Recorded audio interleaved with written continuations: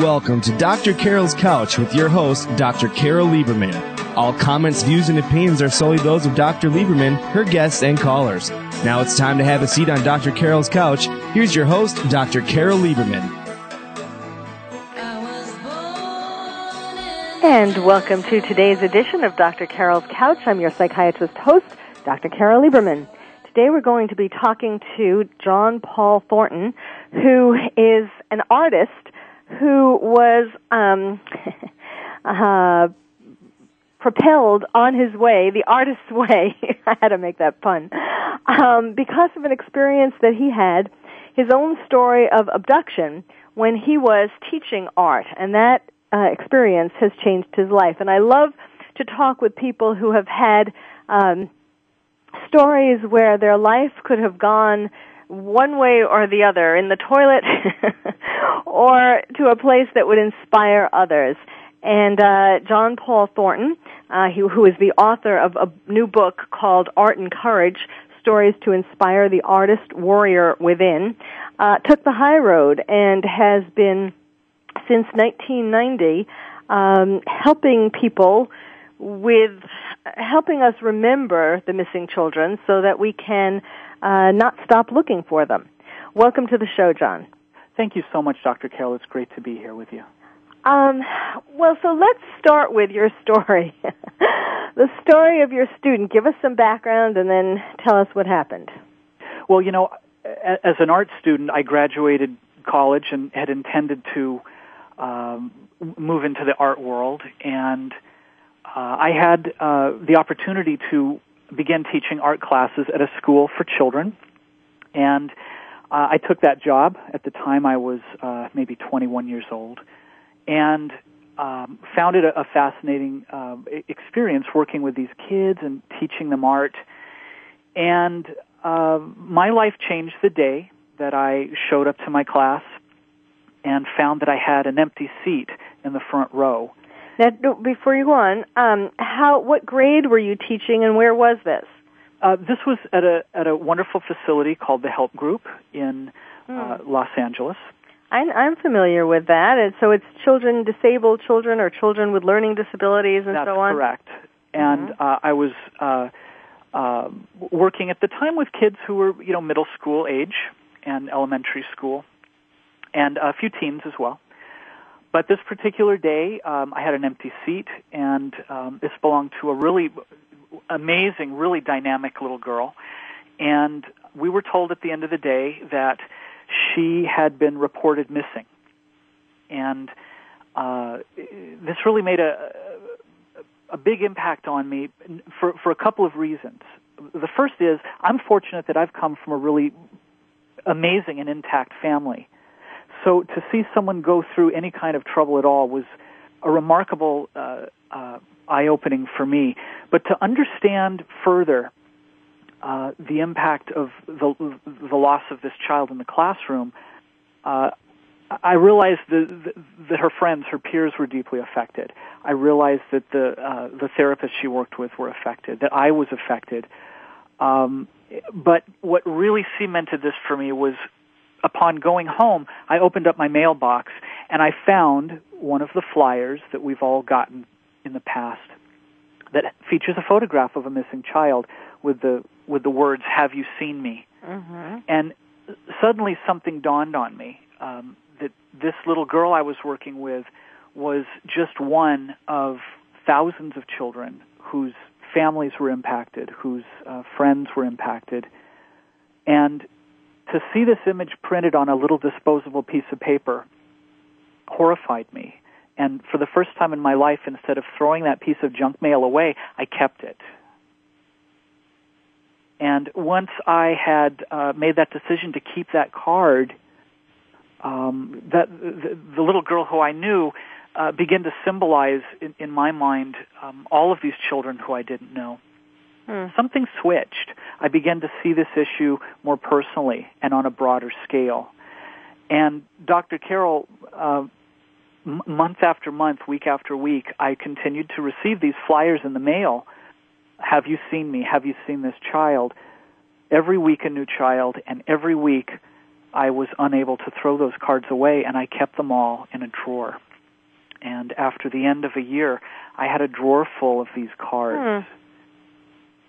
Well, now, before whatever happened, what do you know about what happened to this little girl? Well, was she ever found?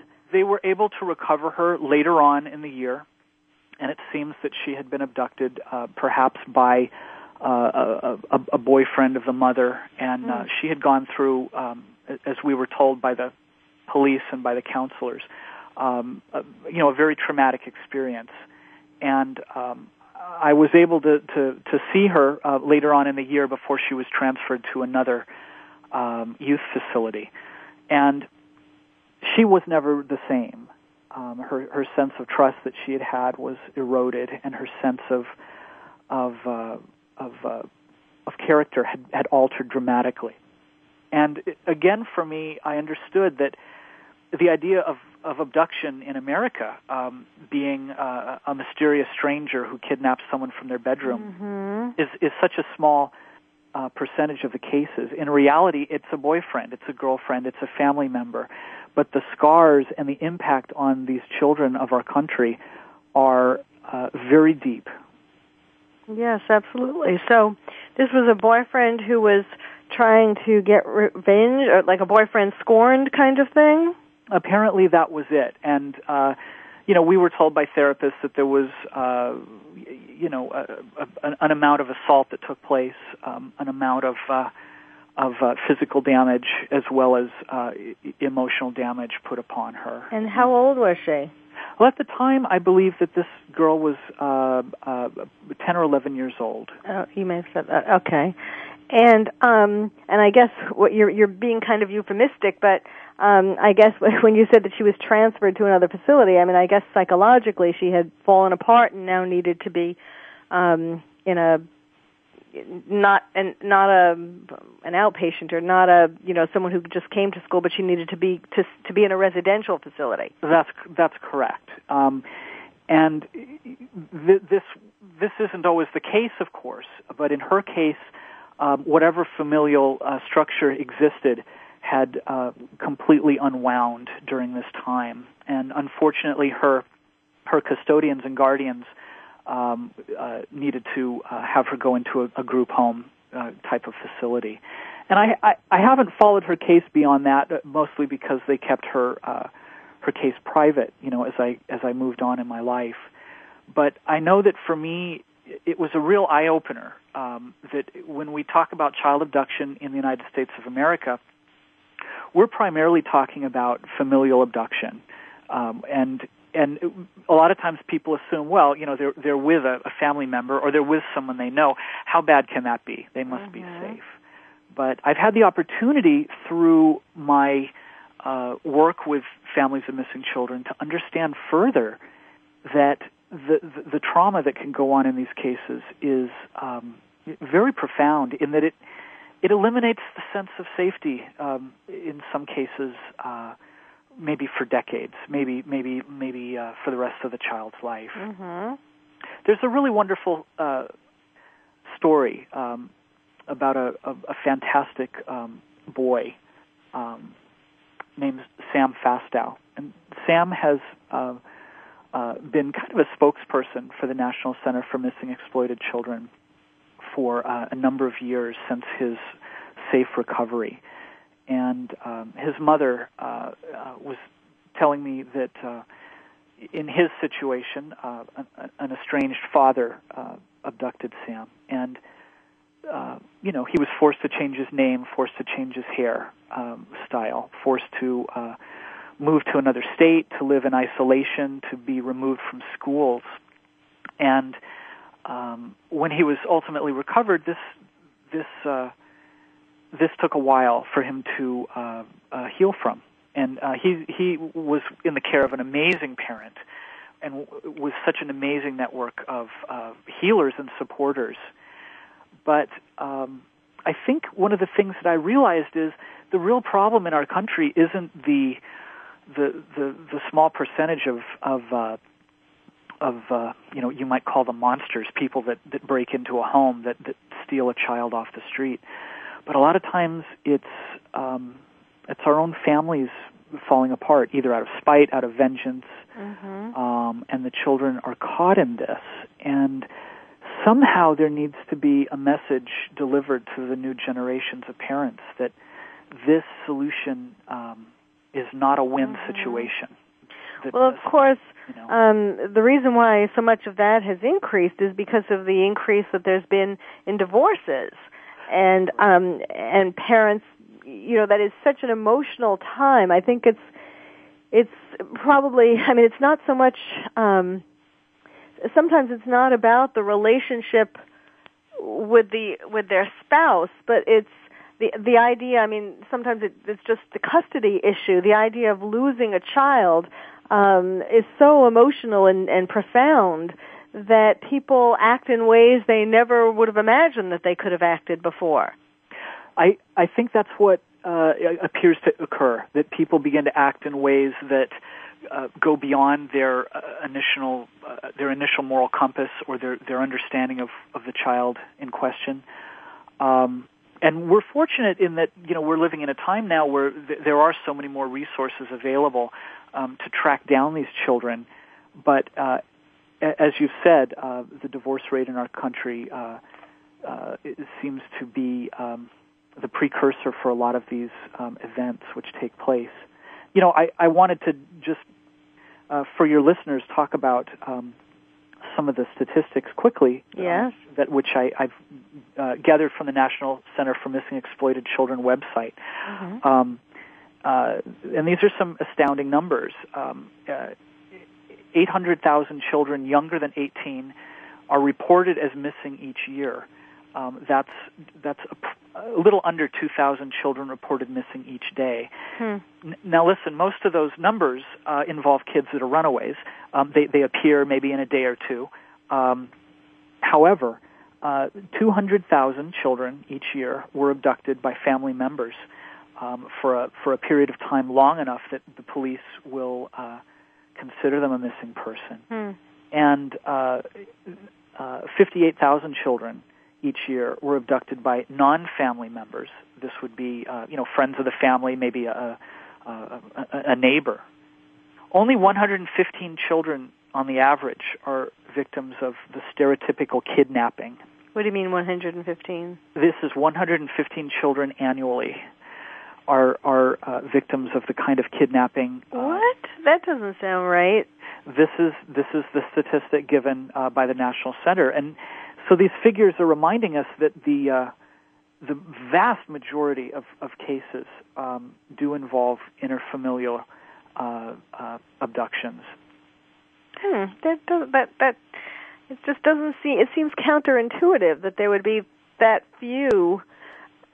Not 115,000. That's correct. And out of those 115, although you're right, it seems like a small number. Think how many of those cases actually make headlines.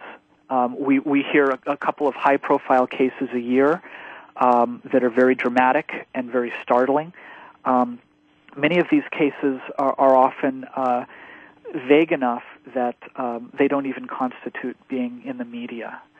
So I state these statistics because I, as a parent myself, I'm so vigilant. But I want parents to understand that the idea of their child being yanked into a van, such as J.C. Lee Dugard's case, that's a very small possibility. Nonetheless, the hundreds of thousands of children reported missing constitute maybe something even more insidious, which is, as you said, the family ultimately reforming and transforming into something very different, whether it's through divorce or through conflict between a parent and their surrounding mates. Our children are still really in danger in this country. Well, I guess maybe the reason why that sounds so small is because of that number in between that I guess includes a lot of people who we would think of as put in a near category to the people who take the children off the streets in vans, the neighbor or the someone who sort of has this vague knowledge of the child, but isn't in the family, but there's that sort of gray area that so that's why those are taking up some of the abductions that we might think of as having not known the person at all, of having it be a random kind of thing. Well, the idea of there being a neighbor or a friend of the family who knows the child, who has access to the child, right. And that would constitute again this average of approximately 58,000 cases a year. Again, that's very different than a complete stranger out of the blue, right? Right. So gratefully in our country, the number is very low. Now, I've had a chance to work in other countries such as India, Nepal, and China, and I was able to work closely with different organizations to learn more about what happens in other countries. And Well, yes, I want you to now take us on this next step of the Artist's Way to how what you have been doing since this experience happened with your student. As I was saying, as a teacher, this was very emotionally jarring to me to come into contact with such an amazing student, and then to have that student disappeared, and to have them removed from my classroom and removed from their family. I'm keeping these cards, as I said, month after month, these little flyers asking for information about various missing children. And, there was a time in the 1990s when they were appearing on milk cartons. Some of your listeners might remember that. Mm-hmm. And then they were appearing on mailers and flyers. They're no longer on milk cartons. The milk companies had so many complaints from people saying that it was putting a damper on their breakfast that program was phased out. And then putting the children's names and information on carpet cleaning coupons was prevalent. But it began to add up to me that these disposable faces were so hard to come to terms with. I needed somehow to make these faces permanent. And being an artist and being a painter, I one evening picked one of these cards and looked at the little postage stamp size face of this kid, and I created a large 3-foot by 3-foot oil painting of their face. And for me, it was a very a very emotional thing to do.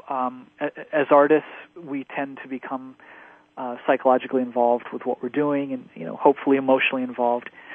This to me was very cathartic, and I put that painting away.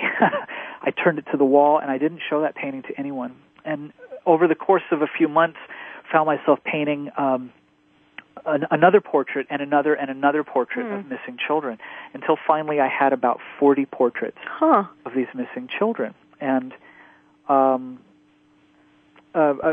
few friends of mine came over one day and were poking through my studio and found all of these, turned to the studio, and they said, "Hey, John Paul, what's this?"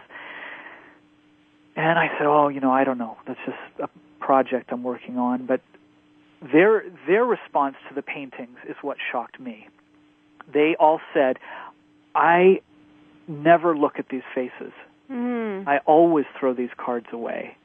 And your paintings are having me understand this issue in a different way." And that's when I realized that I was onto something that was bigger than my own response to my student being abducted. I was doing something that was going to change the minds of viewers. And I began to exhibit these paintings. And first I did it in a regular gallery setting, like most paintings exist in. But right away I realized for these paintings to have more of an impact, they needed to get out of an art setting. They needed to be out in the world. And I did something which at the time seemed crazy for me, but I bought some fabric, and I cut the fabric into strips, and I stapled the fabric onto the back of my painting so that people could wear the painting, almost like a sandwich board. And I began to launch exhibitions in public places where hundreds of people could come together and wear a portrait of a missing child over their heart. And this was a very essential ingredient to what I realized I was meant to do with these paintings. When people could touch them and wear them and read the card and hold the face of this child, they were no longer an observer, but they suddenly became an advocate in a way that they hadn't expected. And I've had a chance to do these exhibitions all over the United States. The most exciting for me have been in very unexpected public places. And, over the years I've been doing this, 20 years this year to be exact, Dr. Carol, I've painted hundreds of paintings of America's missing children. And through the Internet, especially in the last 3 or 4 years, these paintings have taken on a really exciting life of their own in terms of opening up people's eyes to this issue. Well, now, first of all, what size are we talking about now that the people are wearing as sandwich boards? Well, the paintings range from 11 by 14 inches all the way up to 3 feet by 3 feet. Okay, so they're very large and very colorful. If I can describe the paintings, very filled with life and colorful paint and activity. Very different than a simple photograph. What kinds of places have you been doing this in, and where do you get the people? How do people know to come there? And are these people who have lost children themselves, or how do you arrange this? Well, this has been kind of the exciting part, is including people in on this. If you've ever read the story Tom Sawyer by Mark Twain, there's a great chapter where Tom Sawyer has to paint a fence, and he somehow manages to convince all the other kids in the neighborhood to start painting the fence, and he can kind of relax while they take part of this activity. Yes, when I was in, elementary school, I changed that little scene to be, I think, Terry Sawyer. And I cast myself as Terry and had all these other kids painting the fence. I remember that, yes. Well, there you go. Then you're familiar with this sort of idea. This has been my challenge, is to get people to feel empowered by this, to get people to feel as advocates themselves. So I can talk to you about that a little bit and explain. Yes, so we will, when we come back from this break, I do want to hear all about it. I mean, it obviously sounds wonderful, and boy, a real commitment of all your time and energy and devotion. This is really a beautiful story. We do need to take a break. My guest is John Paul Thornton. His book is called Art and Courage, Stories to Inspire the Artist Warrior Within. And, of course, his own story is very inspiring. You're listening to Dr. Carol's Couch, and I'm your psychiatrist host, Dr. Carol Lieberman.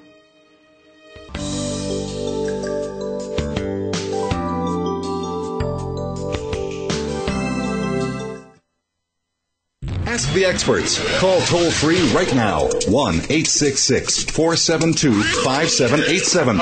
And ask our all-star team to answer your question. That's 1-866-472-5787. Thank you for calling. VoiceAmerica.com. Are you ready to go green? You've asked, and we've heard you. Voice America presents the Green Talk Network. Environmental topics are at the forefront of our society, and the Green Talk Network is here to keep you up to date on the latest trends and new innovations for the eco-conscious lifestyle. We'll help promote a variety of ideas on the environment, from global warming issues to how you can become more eco-friendly in your daily activities. Be a part of the solution, not the problem. Visit the Green Talk Network page on voiceamerica.com and tune in to help spread the green. Are you having difficulty coping with these troubled times? Do you want help? Then contact Dr. Carol Lieberman today at www.drcarol.com. Dr. Carol is a certified psychiatrist who not only has won an Emmy, but is a regular on top television shows like Oprah Winfrey and Larry King. She's here to help you through books, CDs, and helplines. Having trouble relaxing? Check out her relaxation CD. Has the fear of terrorism crippled your life? call the terrorism hotline. And if you're having trouble with relationships, check out her book, Bad Boys. Dr. Carol wants to help you today, so contact her at www.drcarol.com or for immediate help at 1-900-860-COPE. Get help making sense of these troubled times. www.drcarol.com. Radio by George is a lifestyle program dedicated to improving the lives of listeners by focusing on the holistic growth of their mind, body, and spirit. Host Eddie George shares his life experiences as well as the experiences of his guest commentators and experts with the listening audience to focus them toward reaching their personal and professional goals.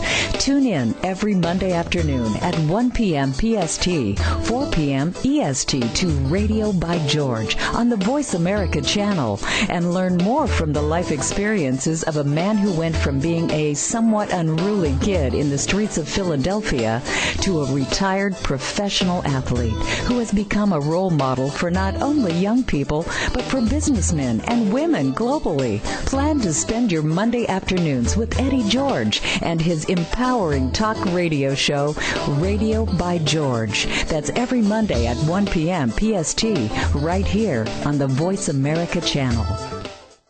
Stimulating talk. It gets those synapses in the brain firing really fast. All the time. The #1 Internet talk station where your opinion counts. VoiceAmerica.com. Welcome back to Dr. Carol's Couch.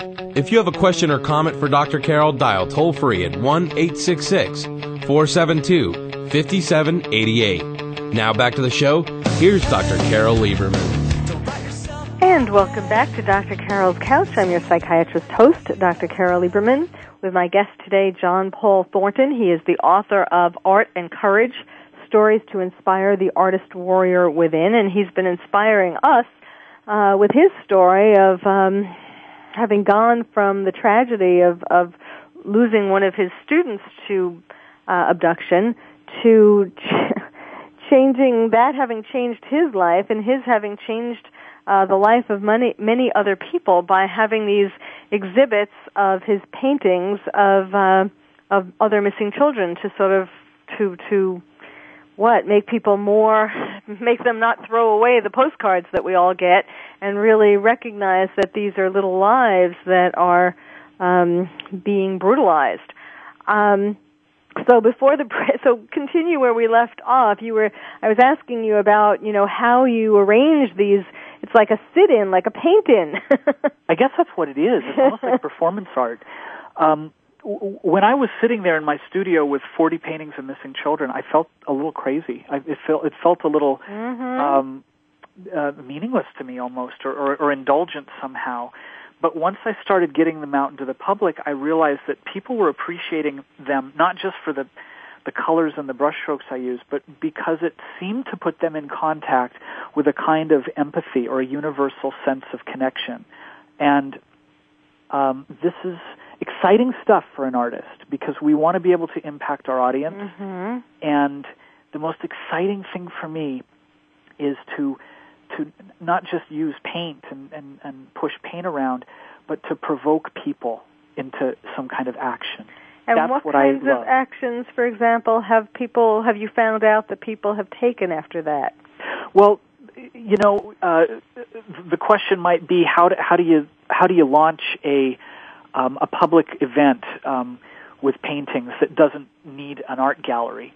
I can contact someone in a community and get them inspired about this project, and say to them, I'd like to have maybe 100 people come to the entrance to a museum, each to wear one of these paintings of missing children. Could you help me? And people open up their phone books. They start calling their friends and family, who in turn call more. And just in a sort of act of faith, these people come to a site, and I'll have paintings there, and they'll each hold a painting. They'll stand as a group and wear these paintings. So it's like a huge moving wall of art. They're sharing ideas. They cry together. They burst into prayer together. But I think more importantly, Dr. Carol, they start to ask, what are we doing here standing around with paintings? What could we do that's more active, more tangible, more meaningful? And what I'm hearing is people start to become inspired to start that nonprofit organization that they never started. They start getting involved in social service. They pursue the invitation to teach that they were always hesitant to follow up on. And all of this is compounded with their awareness of child safety and their awareness of family strength and unity, and also the awareness of these children. So to me, this is, again, the exciting thing. This is what art should be doing. When I was an art student, I was always told that artists should, stay in your studio. If you're going to get into trouble and cut off your ear or drink some wine, don't hurt anybody, right? And get your product out there, and it'll be marketed for you, and off you go. But ever since the loss of my student, I realized that art can reflect something deeper, and art can impact people. But I love this idea of anything that causes people to feel that they're holding within them a seed that can grow into something meaningful, to provoke people to fulfill their own calling. Mm-hmm. And that's what it did for me. That's what the loss of my student did for me. And I'm grateful for that experience, that somehow beyond just the sadness or even beyond the apathy that can set in, I realized that there was something that I needed to do with my gifts. And, Dr. Carol, I work here in the city of Los Angeles, and I'm in contact with people all the time who are losing their jobs and who've been put into really tough places by their by their career being downsized or their paycheck being cut. And this is an amazing time we're living in where people need to find something to give their life meaning in a way that maybe didn't exist 5 years ago. And if there's one thing I want to say to all your listeners is that the thing that's closest to you, the thing that's most meaningful for you, is worthy of expressing and sharing to other people, because it really gives us a sense of community. While we're watching our economic infrastructure change and shift, we're watching city council cut programs that may take generations to ever be returned to us. There's this amazing sense of community that needs to be shared and told about and re-enhanced. And art really is a beautiful way of doing this. I mean, let me just sort of go a little further with that. I think what you're saying, or at least it's what you made me think of, was that, as tragic as this economic situation is for all of us, that in a way there's perhaps some good that can be found in it, in that it shakes everybody up from their 9 to 5, what they do, to think about other things that they might do to that would be giving back to society or helping society, or instead of sitting in front of television all day because you don't have a job.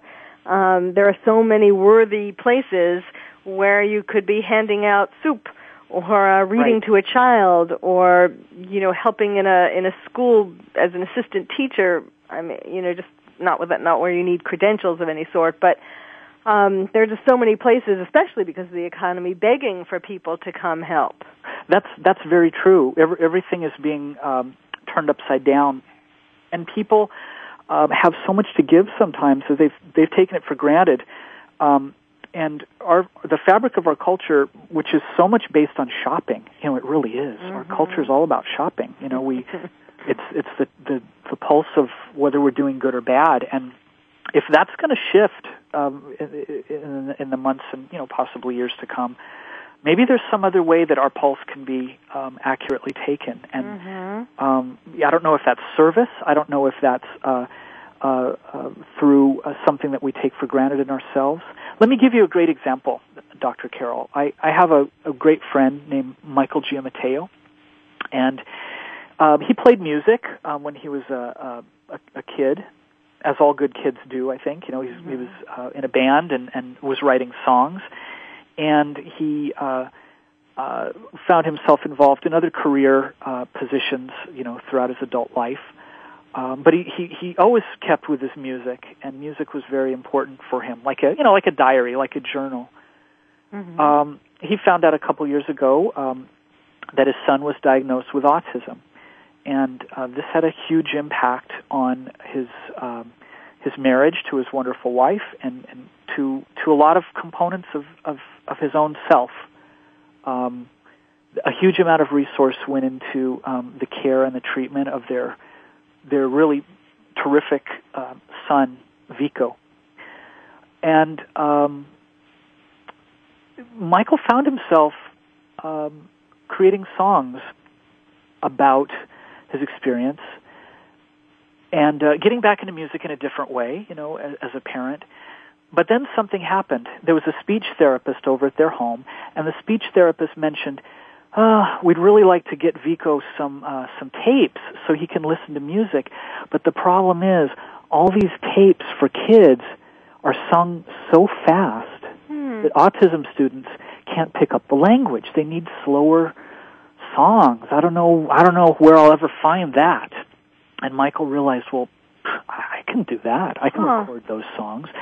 And Michael created a CD specifically designed for autism, for speech therapists, so that they can communicate easier, and so that these children can pick up the language easier, simply by slowing down the way the vocals are sung. Mm-hmm. And he created a CD that was picked up by the entire autism community.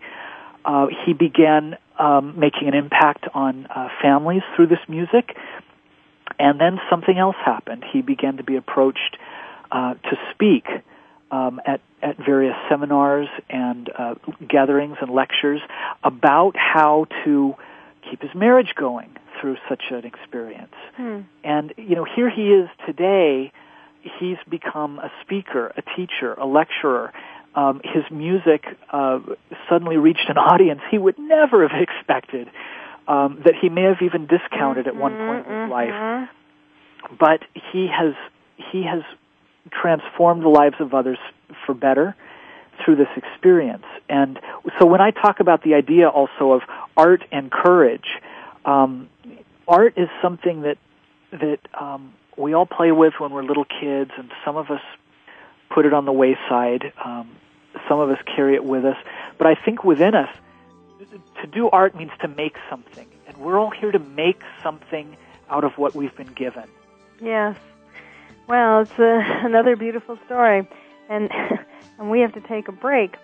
We'll be back. My guest is John Paul Thornton. His book is Art and Courage, Stories to Inspire the Artist Warrior Within. You're listening to Dr. Carol's Couch. I'm your psychiatrist host, Dr. Carol Lieberman. And stay tuned. We'll be right back.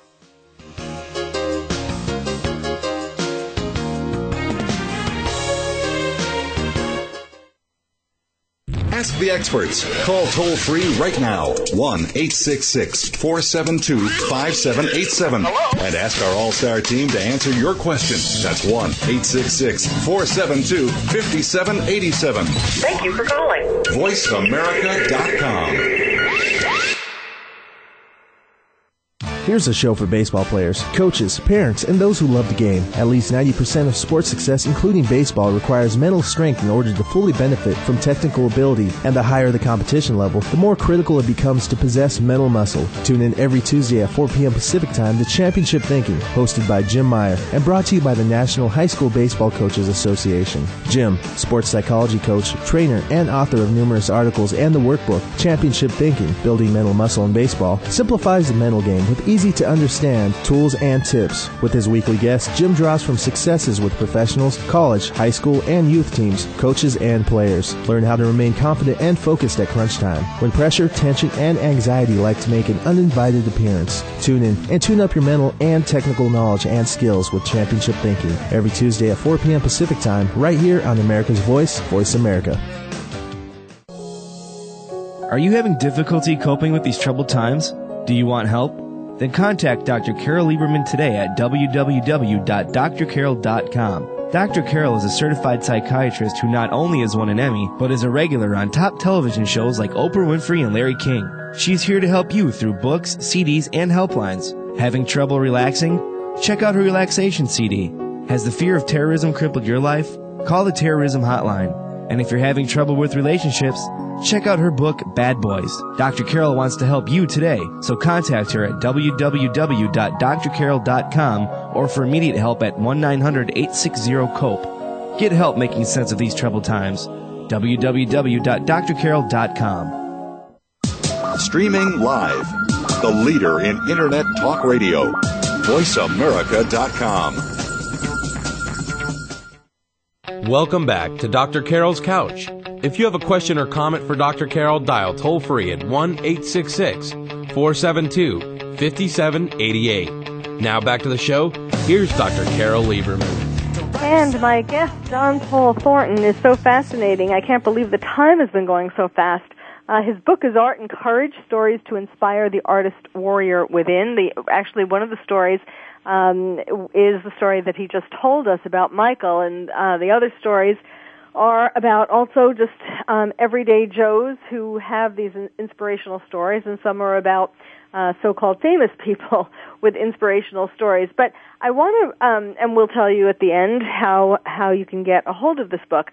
But I want to just go to J.C. Dugard for a minute, because she was one of the first missing children who you painted in 1990. Correct. Yeah, in 1990, J.C. Lee Dugard was abducted, and we know the details were very, very horrific. The story came out that a van supposedly pulled up and pulled this girl into the van, and she was disappeared without a trace until being recovered last year. And to remind the listeners, we learned that she had 2 children who'd been fathered by her abductor, and was sort of kept as a captive in one capacity or another throughout her entire young adult life. But I did paint J.C. Lee Dugard the week she was abducted in 1990. And her painting is actually the largest in my collection. It's over 3 feet square, and it was always a centerpiece in my exhibitions around the United States. Her story became so synonymous with the worst case scenario, that a complete stranger would show up and pull a kid off the sidewalk on their way to school. So I was so happy to find out that she had been recovered. I remember people calling me and saying, J.C. Lee Dugard has been recovered and she's alive. And I've had such a tremendous response from people from the last 20 years.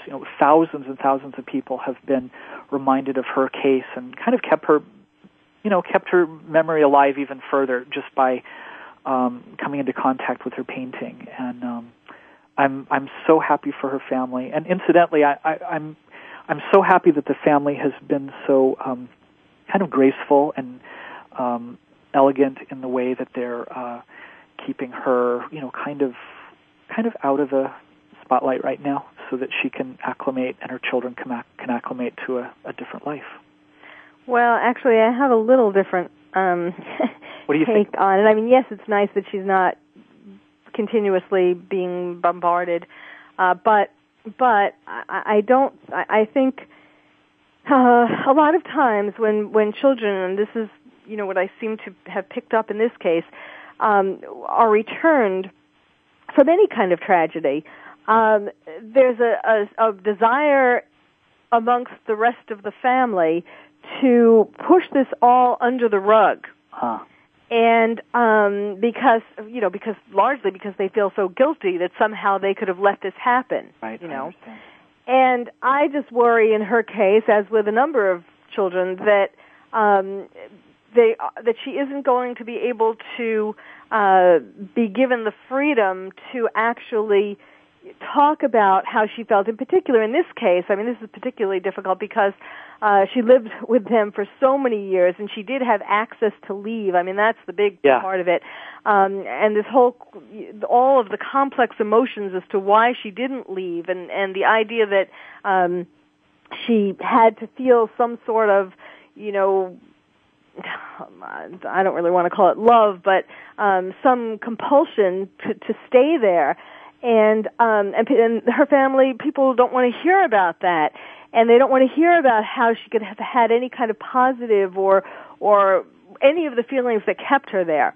And there was difficulty. I mean, I think now she has agreed to testify against him, although we'll still have to wait and see. But it's so complex when this man who is painted out to be a monster and who took you from your family is the father of your children, and how do you deal with your children telling them that their father is it's just so many layers of complexity and emotions. I understand. And a child, or now who's now an adult, needs to be given the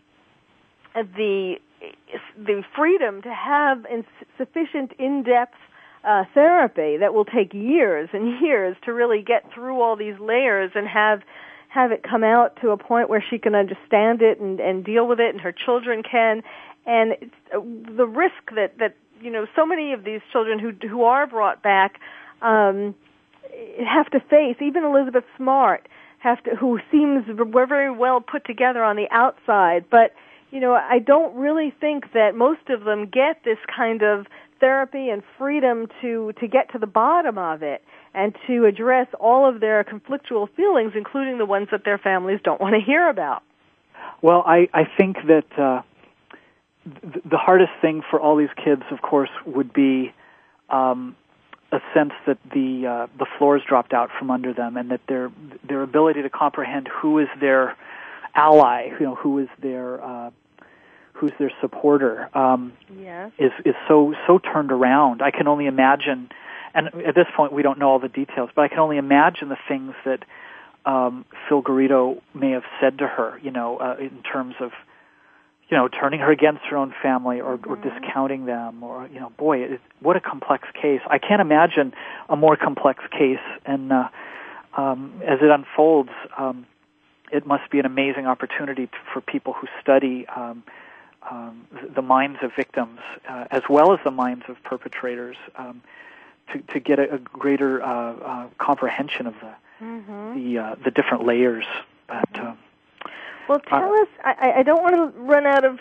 Tell us about the next exhibit that you're having on May 25th.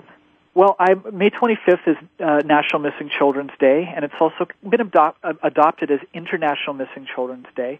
I've been painting portraits of missing children for 20 years, and people have been coming to me saying, "I want to be part of this. I want to create a painting of my own, or I want to do a piece of artwork to honor children in my own country or my own state."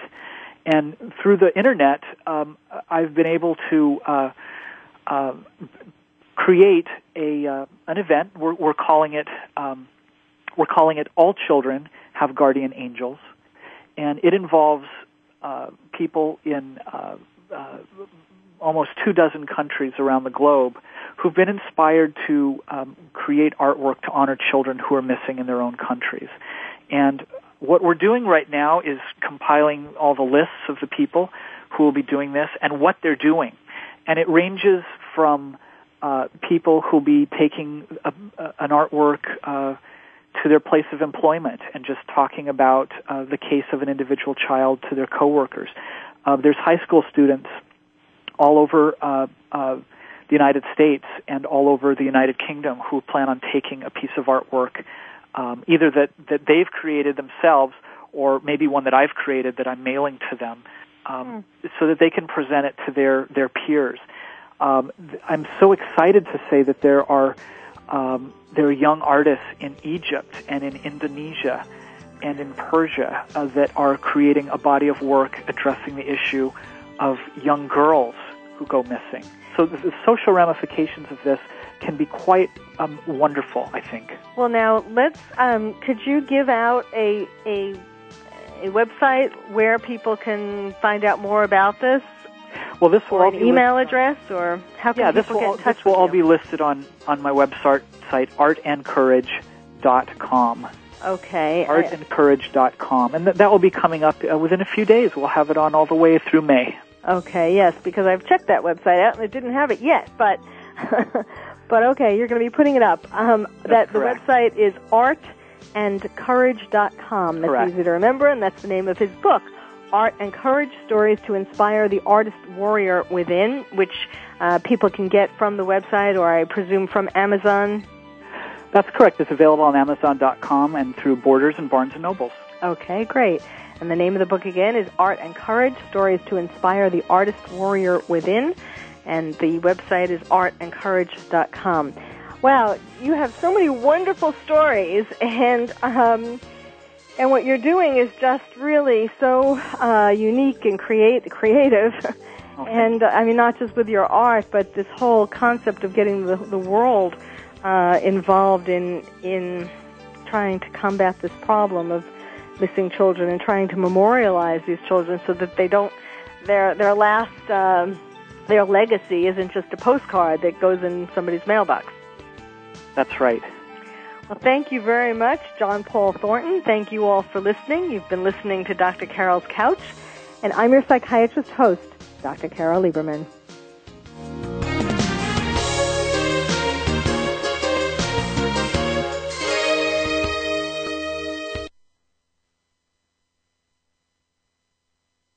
Thank you for joining us on Dr. Carol's Couch. Join us next week at 1 p.m. Pacific Time for another installment of Dr. Carol's Couch. We'll save you a seat.